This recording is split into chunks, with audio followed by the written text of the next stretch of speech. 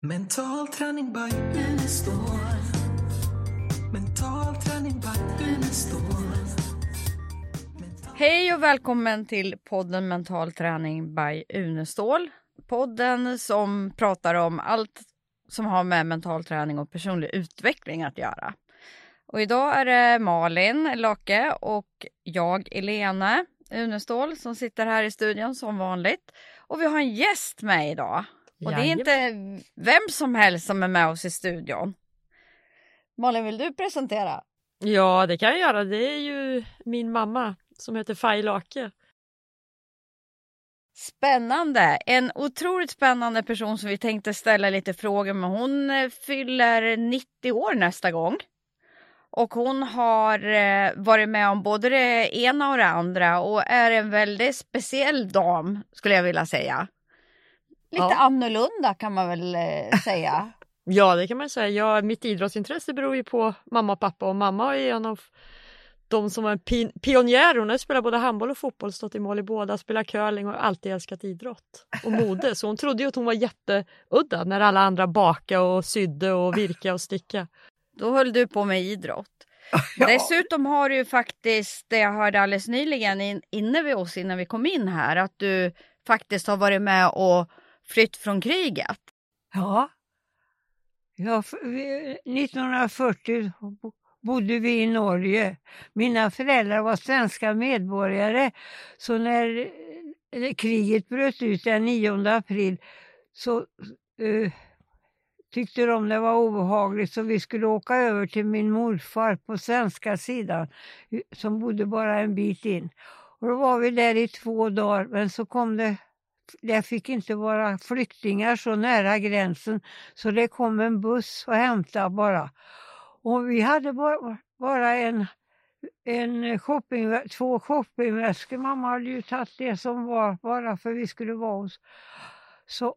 Och så gick bussen och vi fick hamna i Torbjörntorp utanför Falköping. Ja, du milde tid. Ja. Hur gammal var du då? 7. Så jag 7 tyckte år. ju allting var roligt för alla tog ju hand om oss barn. Men min syster var 17 år. Det var inte roligt för henne, stackar. Nej. Ja. Du har ju berättat att ni gick över isen, mamma. Och ni mötte ju soldater mitt på isen.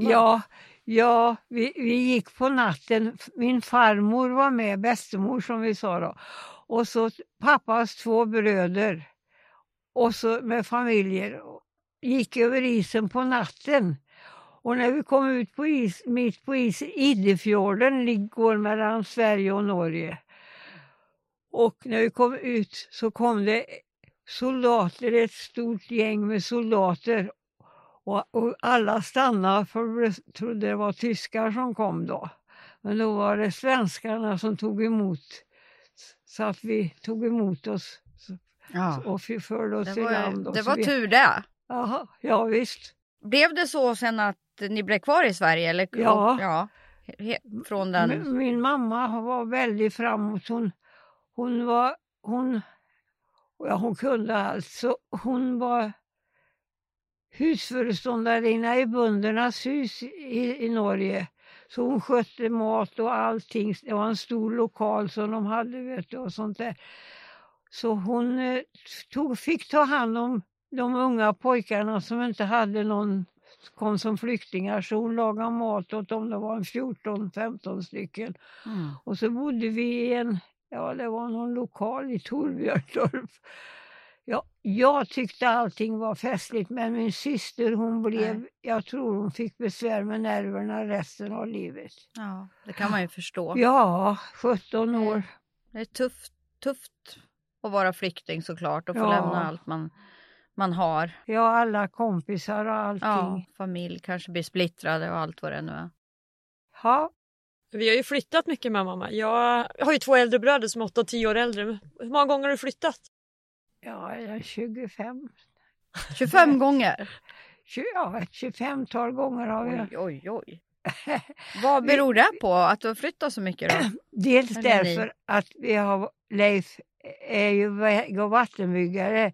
Så vi har varit på kraftverksbyggen och de flyttar ju. Men sen så flyttar vi, när vi kom från Norge så flyttade vi ju, nu räknar jag med alltihop. Ja, absolut. Ja. Och då flyttade vi, mamma sökte jobb så vi fick flytta från Torbjörntorp till Falköping och sen fick mamma något jobb på sjukhuset som kokerska i Skövde och så hamnade vi i Skövde. Jag vet inte. Jag har i alla fall haft det bra hela tiden för de samlade ju kläder och man fick allting och barnen det var ju roligt. Men det sa ju mormor till en någon gång, vet jag att du berättat att du sa att du förstod inte hur fattiga ni var. Nej, det förstod jag ju inte. Nej. Att vi inte hade någonting. 2 shoppingväskor hade min mamma ju med sig. Så de började från början, det var ju fantastiskt. Men mamma hon började 6:00 på morgonen och jobba och höll på till städa på Volvo Pentaverken till 10:00 på kvällen hela tiden. Men hon var 16 år när hennes mamma dog och hon hade 7 mindre syskon och fick ta hand om 6.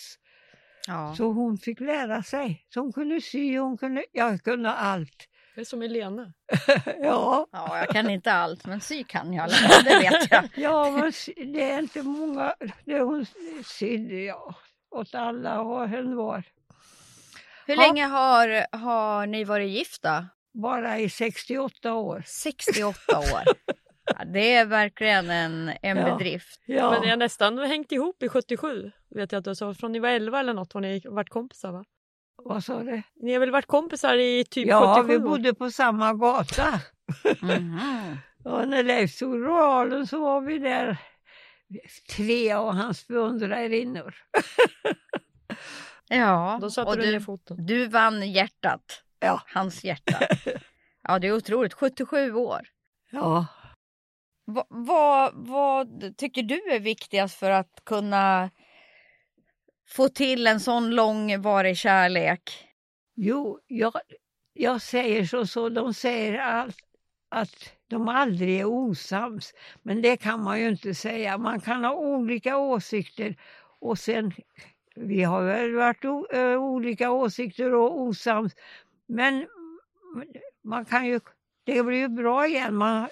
Det är ju inte annorlunda. Men nu för tiden så går de så fort det blir en liten fnurra på tråden så då är det skilsmässa. Ja, jo, det går nog. Man har inte lika mycket tålamod på samma vis. Nej. Och vad skulle du vilja säga om allt det här som har med idrott? För vad jag har förstått så har ju idrott genomsyrar mycket eran familj. Ja, min pappa var väldigt spänstig och sånt där så vi var på fotboll och jag var med överallt och tittade. Och sen så började jag med elitgymnastik. Så jag tog 1:a, 2:a och 3:e graden som det hette på den tiden. Det var ett märke, man fick en stjärna 1:a graden och en stjärna 2:a. Så det var det första jag började med. Det var ju rätt spännande. Tävlar du i gymnastik eller? Ja. Jag tog märken och sen tävlade jag då. Med lag. Och sen så spelade jag handboll. Jag var med och startade Skövde handbollsflickor. Ja, då förstår vi ju varför Malin håller på med handboll. Då förstår vi var hon har fått det ifrån i alla fall. Och pappa är svensk mästare för juniorer. Ja. Så Skövde var ju handbollsstad. Skövde handboll. Spelar han också handboll? Jaha, hela familjen också. Ja. Han har varit svensk mästare, pappa, i handboll som junior. Och mina bröder såklart. Och sen spelar de också? Jajamän. Oj då, det var liksom handbollsfamiljen. Det har nog inte jag fattat. Pappa köpte ballettskor till mig när jag var 4. De har hängt på väggen. De hängde på väggen. Ja, blev ingen ballettflicka där eller? Nej. Men mamma har ju varit i SM-slutspel i curling med. Ja, spela slutspel och fick stryka av Karlstad-töserna i finalen. De var bra. Nu fick du en min som det där gillar du inte, eller? Jag retar mig så vansinnigt. Ja, men det är skönt att få rört på sig. Men vad jag fattar, när du var vid läkaren sist så var du vig som en panter. Malin visade ett kort för vad kan det vara? Ett år sedan. Ja, ett år sedan. Ja. När du liksom har spikraka ben och är som en världens atlet där. När du provar stödstrumporna. Ja, Ja. just det. Så. Och läkaren sa, ska jag hjälpa dig? Nej du. Du klarar det ju bra. Stödstrumpebyxor. Ja, det är ju, du ser oförskämt frisk och hälsosam ut och man kan faktiskt inte tro att du ska fylla 90 år. Det var ju bra då. Men du älskar ju Vad bra. fortfarande att gå på idrott. Det har ju Ja. varit lite tråkigt de senaste 2 åren. Ja. Ja, men nu är det något på söndag. Då är det, Imorgon. spelar Örebro volley i semifinal. Då är mamma på läktaren. Men hon gillar handboll nästan ännu mer för då får hon kan skälla på domaren mer. Ja, okej. Ja, det tycker Så det här att du liksom ser så frisk ut, är det för att du har rört dig hela ditt liv, tror du, eller? jag tror det. Att jag har ju... Ja, och jag har varit rörlig helt och hållet som min fastrar de sa att hade inte min mamma fått mig så hade hon trott att hon var den perfekta barnuppfostran. För min syster var precis tvärtom, lugn och fin och sådär. Och så kom jag och det stämde ingenting. Nej. Ja, Så du var vild, eller? Ja, Berätta när du gick på staketet. Sån där järnstaket svart, vet du, med pinnar så här. Ja. Hade vi runt hela kvarteret där jag bodde på Norrmalm i Skövde. Och så lekte vi sån här tvidunken på kvällarna. Mm. Och sen hade de inte kommit allihop så då gick vi balansgång på sånt där staket svart. Och jag ramlade ner med ett ben på var sida. Oj då. Ja. Ja. Men Men det var bra träning att gå balansgång där då. Förutom just den Det blev gången. många stygn också. Jaha, det var... Ja. Det gick riktigt illa. Oj då. Ja, men det gick bra det med. Men min pappa, han var en sån där lite försynt. Det var min mamma som var tuff. Och han var ensam hemma när jag kom hem springande, vet du, och det var blödde. Jag hade spruckit. Och jag ser honom och bevarar mig väl. Ja. Du, vilken period fram till nu? Du har ju framtid kvar såklart. Men vilken period av livet tycker du var roligast fram till nu? Ja, jag tycker det har varit roligt. Vad ska jag säga? Jag tycker Norrlandstiden, jag måste säga att jag trivdes när vi bodde på kraftverksbyggen. Och sen startade jag så jag hade gymnastik för tanterna och de andra där på byggena. Mm. Jag tyckte det var bra. Ja. Jag ska kanske förklara att det man gjorde var ju att man byggde de här dammarna runt om. Och så Ja. byggde man klar en damm och så flyttade alla de som jobbar till nästa Kraftverksbygge, ställe. ja. Så vilka ställen har ni bott på? Ja, 20. Ja, men uppe i Norrland, vilka? Ja, det var Lycksele, Tärnaby, Hemavan. Och vad var det mer? Arvidsjaur tror jag det var. Oj, den är där uppe. Och ja, vad var det mer? Det var något mer jag kommer inte ihåg. Så det Ja, blev liksom hela samhällen som flyttade.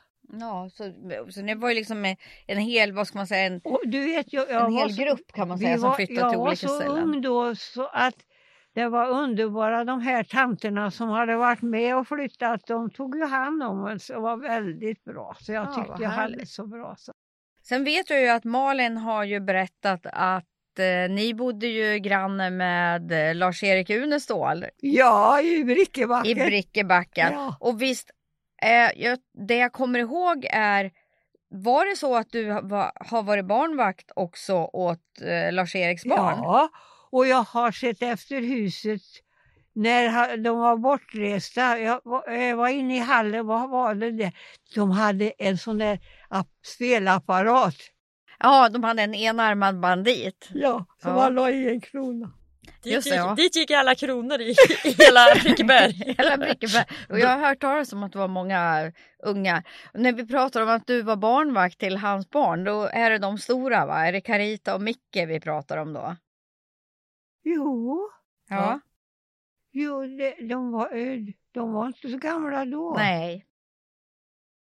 Han bodde bort i det där huset. Jag tyckte det var så fint där låg, där Unestål hade. Men du kommer ihåg att många pratade om så här, han jobbar ju med konstiga saker, du vet.